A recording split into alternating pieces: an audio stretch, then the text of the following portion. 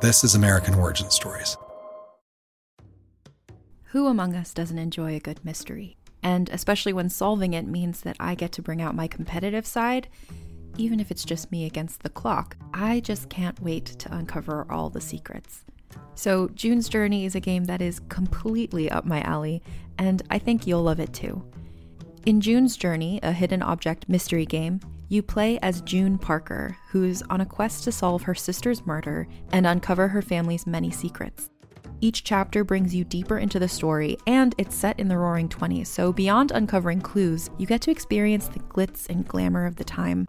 June's Journey is definitely not a game I play mindlessly, which I love because I get genuinely invested, and a lot of it is a race against time, so there's a little fun added pressure of trying to find the clues as quickly as you can in each scene. There are also tons of ways to customize the island that you're on, learn more about the characters, and then new chapters are added weekly, so you really can't run out of things to explore. So if you think you're up to solve this case, download June's Journey for free today on iOS or Android, or play on PC through Facebook Games. June needs your help, detective.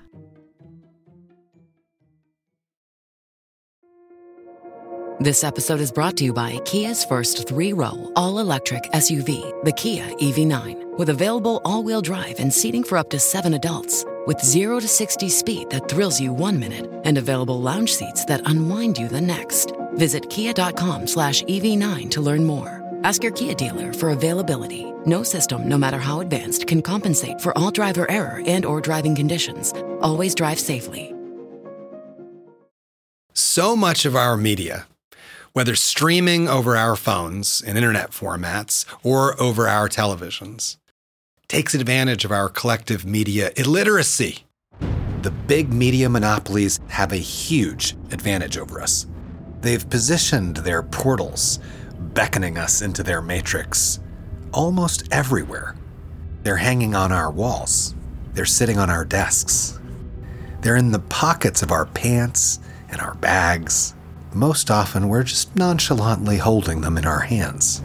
This matrix is literally designed to manipulate our feelings, to change our behaviors, and every aspect of our lives. They're so brilliant at it. They've even tricked us into creating the bait, we call it content, to lure us in. So this episode is meant to act like a secret decoder ring, to demystify a world of programming, as in computer programming, and programming as in programming human behavior. To master this matrix, we need to battle a kind of Frankenstein's monster, whose parts have captured and are reflecting every aspect of our society, the good, the bad, and the terrible. This monster metaphor is not hyperbole. When you have the most sophisticated communications technology in recorded history, sold to the highest bidder, and the prime directive of this mechanized octopus with ever-expanding reach into our lives is to control our behavior for selfish reasons. This is weapons-grade technology we're up against. So we had better equip ourselves accordingly. And so in this episode of American Origin Stories, Mastering the Matrix, otherwise known as Defeating Frankenstein's Monster, to mix a few metaphors, is a follow-up to episode 4, Should Society Own Its Social Media? And you can listen to whichever episode in either order. But before we can own our social media as a society, we need a powerful understanding of it as individuals. So the purpose of today's quest, let's call it, is not to scare us into fearing Frankenstein's social media monster, but the opposite, to empower us so that we can better use this technology as a tool, which is its rightful place in relationship to humanity, rather than allowing this tool to use us and put our humanity in service to materialistic values. So we'll start with a very brief overview of social media's structure and its effects. And we'll give ourselves some context. We'll compare it to reading and audiobooks and podcasts. And then we'll jump into the deep end and do a crash course in how media technology extends and changes the nature of what it means to be a human being.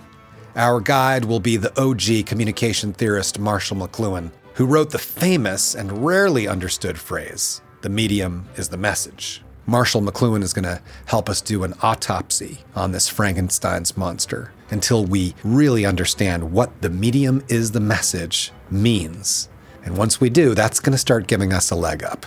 Then we're going to examine some very public examples of why billionaire-owned social media monopolies without any guide rails are a public health hazard, and what it means to have unregulated, secret algorithms rewarding essentially the worst aspects of human behavior.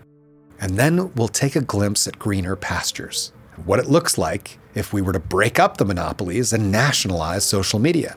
And to continue getting some fresh air, we'll review one of the most brilliant modern scholars on mediation and what the medium of media communicates directly into our psyches and how to identify those subconscious effects. For some levity, we'll turn to Bo Burnham, whose comedy skewers the digital realms. And then, ready to face the monster directly, we'll go ahead and call out the beast for what it is and reclaim our humanity victorious.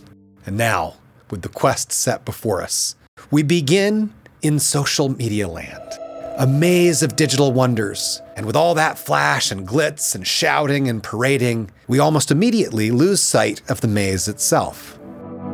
We're unaware of how constrained we are in closed formats that don't allow us customization by the user, all the strict controls over architecture, which make it impossible for us to modify our own devices, things we own, and the invisible rules about algorithms, how content is seen, how it's shared, to whom, why, with almost no accountability or transparency to anybody. And how normal it's become to have every corner of our interactions inundated with snake oil ads and scams. It's actually a challenge if we try to use the most powerful communications tools in recorded history for nourishment. If we think about the huge websites, the big media companies as software companies, and we think of their products essentially as video games, which they basically are, social media video games are even more convincing at keeping us online. They're better at convincing us than the little Pac-Man pellets are that we're really getting a reward. We're eating something we want. The pull and the desire to engage with it feels like it's very rewarding. Or is it? For human beings who are under 2 years old, babies, the American Academy of Pediatrics recommends 0 screen time. No screen time at all. No iPads with the little sensory videos, no screens. Why? Well, if you ever look at a baby watching TV or a phone or an iPad, it's suddenly like they've turned into a zombie. They're hypnotized. In those first 18 months, that first year and a half of life, screen viewing of any type has shown to have lasting negative effects on children's language development, on their reading skills, on short-term memory. A child will learn more from slinging applesauce across the kitchen than watching an iPad or a television. Babies have a difficult time distinguishing between the abstract objects on a screen and the real world, and so they're basically being deprived of skills that come from real-world interactions. Even having a TV on in the background with nobody actually watching it delays language development. And the more screen time per day, the greater the behavioral issues. And that continues on as the child starts to grow up. So if that's the case for little children and toddlers, how true is this for teenagers and adults? There are so many studies that have now found a strong link between heavy social media usage and an increased risk for depression and anxiety and loneliness, self-harm, even suicidal thoughts. And part of the loneliness is that we're alone when we're using it. And part of it is that self-absorption factor.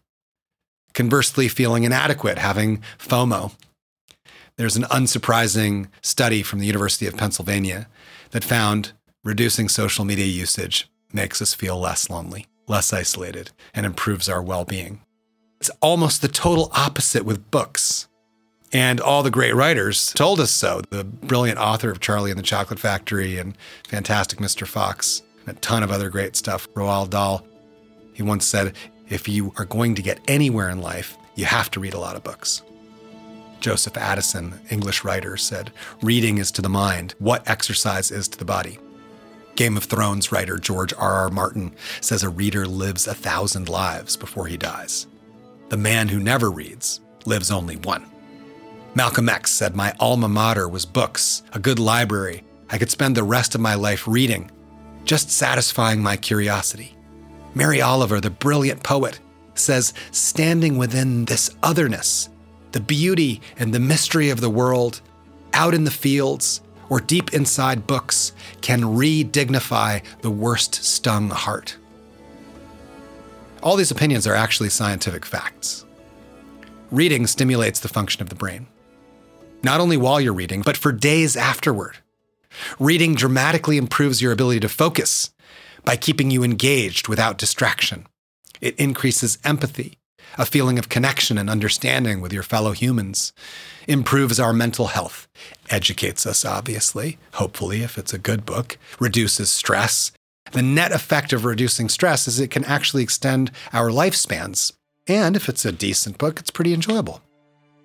And you might be thinking right now, is listening to an audiobook or a podcast cheating? No.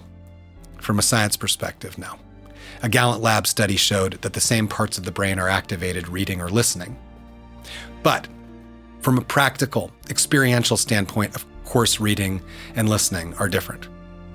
Reading is active, engages your own imagination. The other is passive. Listening also engages your own imagination. But in the passive version, there's two other elements. There's the audiobook, the podcast, however you're listening to this in headphones and so forth. And then there's the narrator. Western Downs Libraries did a study about listening to audiobooks and podcasts and actually found an enormous number of benefits that relate to reading. Hi, I'm Madigan from Your Angry Neighborhood Feminist, a podcast that explores the world through a personal feminist perspective. Check out new episodes Mondays and Fridays for a wide variety of topics and news episodes. Listen wherever you get your podcasts. Rage on. If you listen to podcasts and audiobooks, your reading accuracy increases by 52%. It can increase your reading speed. Listening to podcasts and audiobooks expands your vocabulary, improves your fluency, teaches pronunciation, improves your reading comprehension by 76%, increases your test scores if you're in school by 21%. And a lot of people have the opposite to say about screens, phones, and television. Groucho Marx, for example, said, quote, "I find television very educating. Every time somebody turns on the set, I go into the other room and I read a book." Part of what we can do to ground ourselves personally, to protect against the negative effects of the junk food media, and to also help us become better stewards as adults in regulating the media and our public policy, is to become media literate about the media. How meta. So there's a Canadian philosopher, very famous, named Marshall McLuhan, master of media theory. He invented the famous term, "the medium is the message," which is a deep one. We're going to dive into that. And he predicted the World Wide Web decades before it happened. He coined the expression global village, the idea that in the last 100 years, the whole world's become interconnected due to technological revolutions. And these revolutions affect every aspect of human life. McLuhan called advertising the greatest art form of the 20th century, but he didn't mean great in a good way. He observed that advertising was doing what religious art had done in the past, which is to use imagery and its authority to create mass desire and belief. Mass culture, advertising and marketing, with its god of materialism, was replacing religion. McLuhan gave Timothy Leary, that famous advocate of psychedelic drugs, the expression "turn on, tune in, and drop out" as a kind of satirical advertising slogan for the psychedelic movement, which was rejecting the emptiness of modern culture. Andy Warhol called Marshall his honorary muse. McLuhan's also said to have originated a paraphrased expression of how everyone in the future would have and desire their 15 minutes of fame. And not for something specific, but for fame itself. McLuhan's book, Understanding Media, has an accurate title, because it's a black belt masterclass on the Matrix. Here's one of its most important excerpts. Quote, "The medium is the message. That is merely to say that the personal and social consequences of any medium, that is, of any extension of ourselves, result from the new scale that is introduced into our affairs by each extension of ourselves or by any new technology." End quote. That is a mouthful. But what McLuhan is saying is that every aspect of our sense of self and of our society is impacted not by the content of media technologies, but by the technology itself. He goes on, quote, "Many people would be disposed to say that it was not the machine, but what one did with the machine that was its meaning or message. But in terms of the ways in which the machine altered our relations to one another and to ourselves, it mattered not in the least whether it turned out cornflakes or Cadillacs." End quote. Skipping ahead, the message of any medium or technology is the change of scale or pace or pattern that it introduces into human affairs. This is starting to make sense now, right? The railway did not introduce movement or transportation or wheel or road into human society, but it accelerated and enlarged the scale of previous human functions, creating totally new kinds of cities and new kinds of work and leisure. End quote. Now here we're starting to get the much needed context, the responsibility we have to make sure we're not just letting personal ambition and greed and so forth be the motivation. The wise society would steer us toward responsible stewardship of species-altering technological advancements. McLuhan goes on to talk about the radio and television pioneer David Sarnoff. He was known as the General, who ruled a massive telecom empire that included RCA and NBC from the 1920s all the way into the 1960s. General Sarnoff had a rule named after him, Sarnoff's Law, which states that, quote, "the value of a broadcast network is proportional to the number of viewers." It sounds kind of obvious, but there might need to be a few more criteria to the value of something. So here's McLuhan, quote, "In accepting an honorary degree from the University of Notre Dame a few years ago, General David Sarnoff made this statement. We are too prone to make technological instruments the scapegoats for the sins of those who wield them. The products of modern science are not in themselves good or bad. It's the way they are used that determines value." End quote. Well, McLuhan responds, "That is the voice of the current somnambulism. Somnambulism is a great word, which means sleepwalking. McLuhan explains, quote, "Suppose we were to say apple pie is in itself neither good nor bad. It's the way it is used that determines its value. Or the smallpox virus is in itself neither good nor bad. It is the way it's used that determines its value. Again, quote, firearms are in themselves neither good nor bad. It is the way that they are used that determines their value. That is, if the slugs reach the right people, firearms are good. If the TV tube fires the right ammunition at the right people, it is good. I am not being perverse. There is simply nothing in the Sarnoff statement that will bear scrutiny, for it ignores the nature of the medium of any and all media in the true narcissist style of one hypnotized by the amputation and extension of his own being in a new technical form." General Sarnoff went on to explain his attitude to the technology of print, saying it was true that print caused much trash to circulate, but it had also disseminated the Bible and the thoughts of seers and philosophers. It has never occurred to General Sarnoff that any technology could do anything but add itself on to what we already are, end quote. McLuhan is telling us that technology doesn't just naturally add on to what we are, but changes what we are completely. He quotes Napoleon, who said, quote, "3 hostile newspapers are more to be feared than 1,000 bayonets."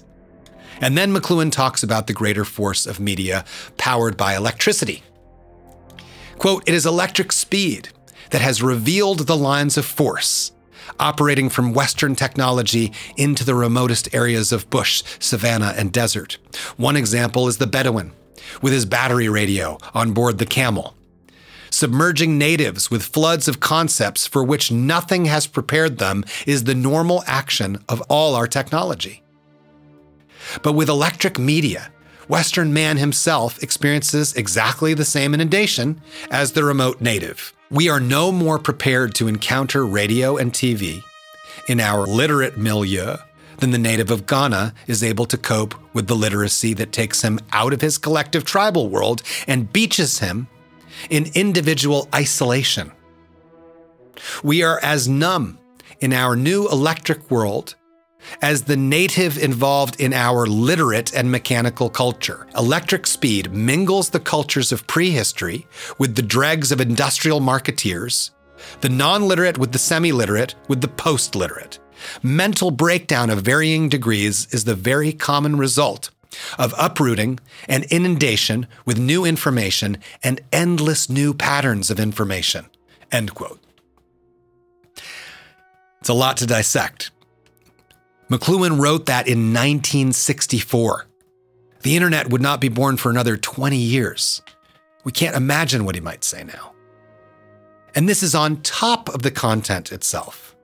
Salon covered a story in November of 2022 about how social media basically got people killed during the public health crisis of our time, saying, quote, "People who consume a lot of news on social media are more likely to be skeptical of vaccines, for example, and also are more hesitant about getting vaccinated, according to newly published research.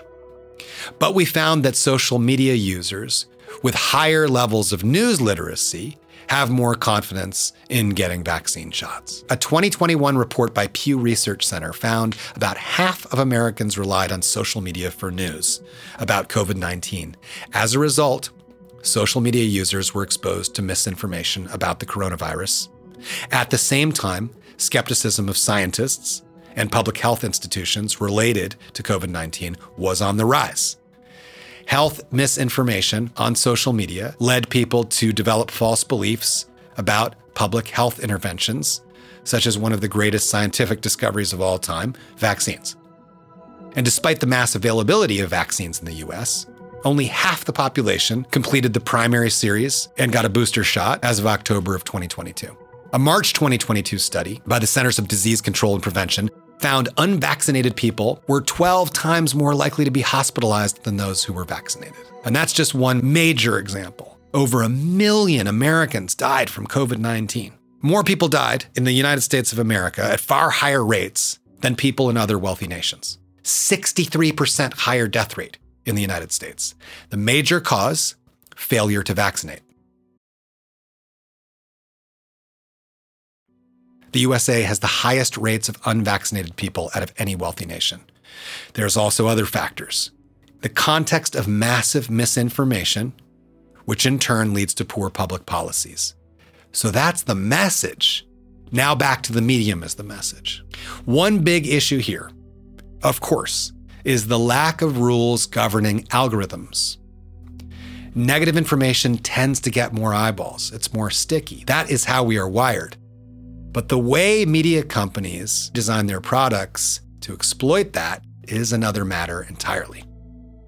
Amanda Marcotte, in her Salon essay, argues for nationalizing Twitter in particular. And she writes, quote, "Profit motive fuels the worst parts of Twitter. What if it didn't? There's a whole subcategory of people who aren't frauds, but whose business model is parasitic. Some are fairly harmless. Others are more sinister. Twitter, like all social media companies, makes more money if its users are addicted. Unfortunately, the cocaine button we rats are pressing all day is one that dispenses outrage, conflict, and self-righteousness.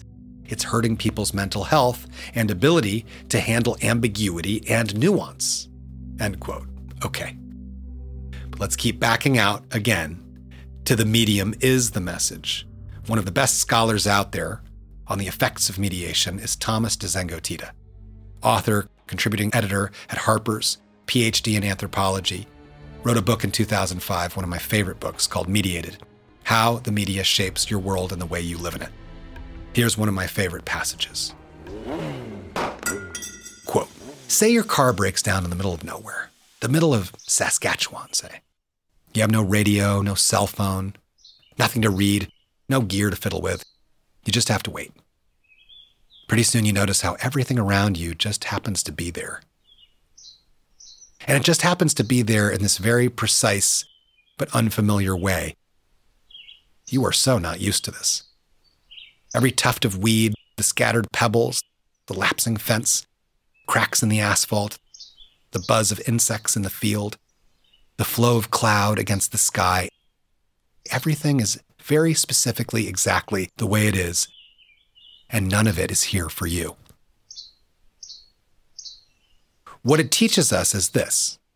In the mediated world, the opposite of real isn't phony or illusional or fictional. It's optional. Idiomatically, we recognize this when we say the reality is, meaning something that has to be dealt with, something that isn't an option. An environment of representations yields an aura of surface, as in surf. It is a world of effects. It is another existential consequence of the fact that representations address us by design. We are at the center of all the attention, but there is a thinness to things, a smoothness, a muffled quality.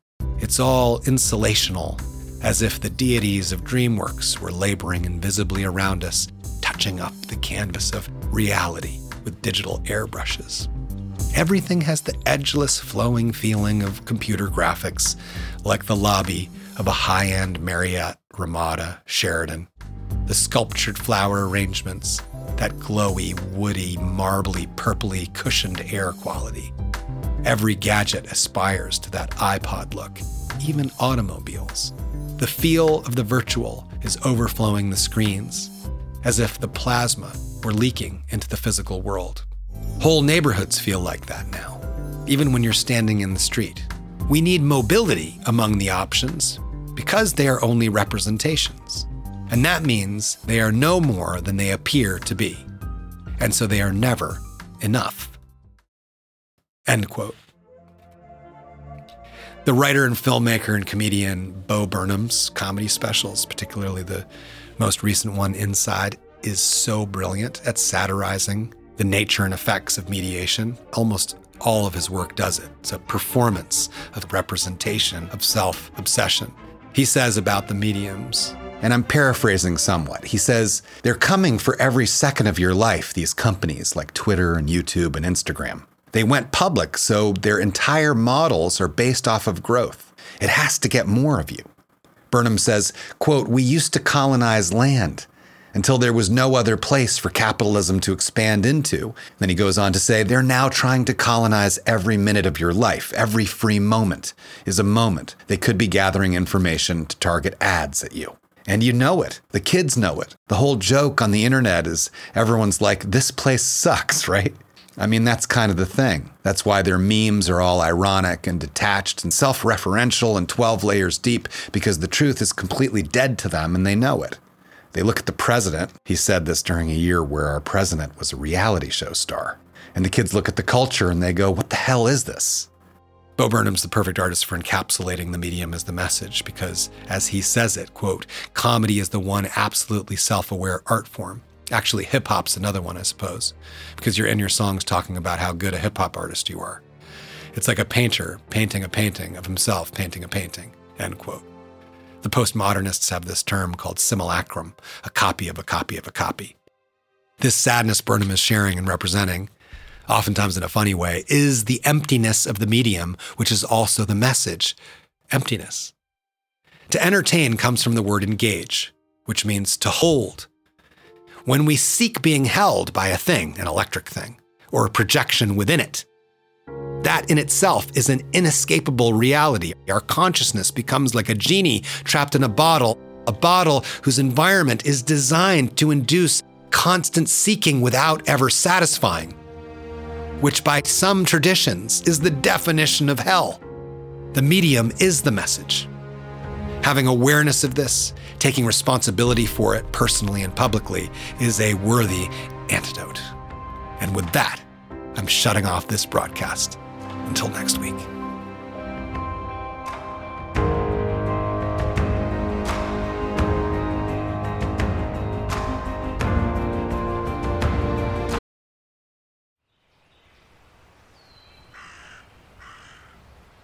Wander with us into a world of magic.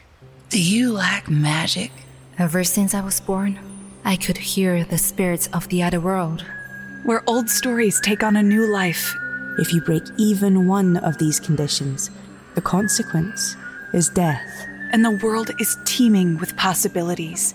It's midnight, girls! They're here! Get ready to change! Well, for the last time, we're not kissing, Fritz. Join Jenny and Madeline in this fantastical audio drama as they journey into the stories you grew up with as you've never heard them before. You are no more than a demon! Okay, Gown. Let's do this. And reinvent fairy tales with a feminist twist. Ready for your next adventure? Then we'll see you soon in the forest of feminist fairy tales.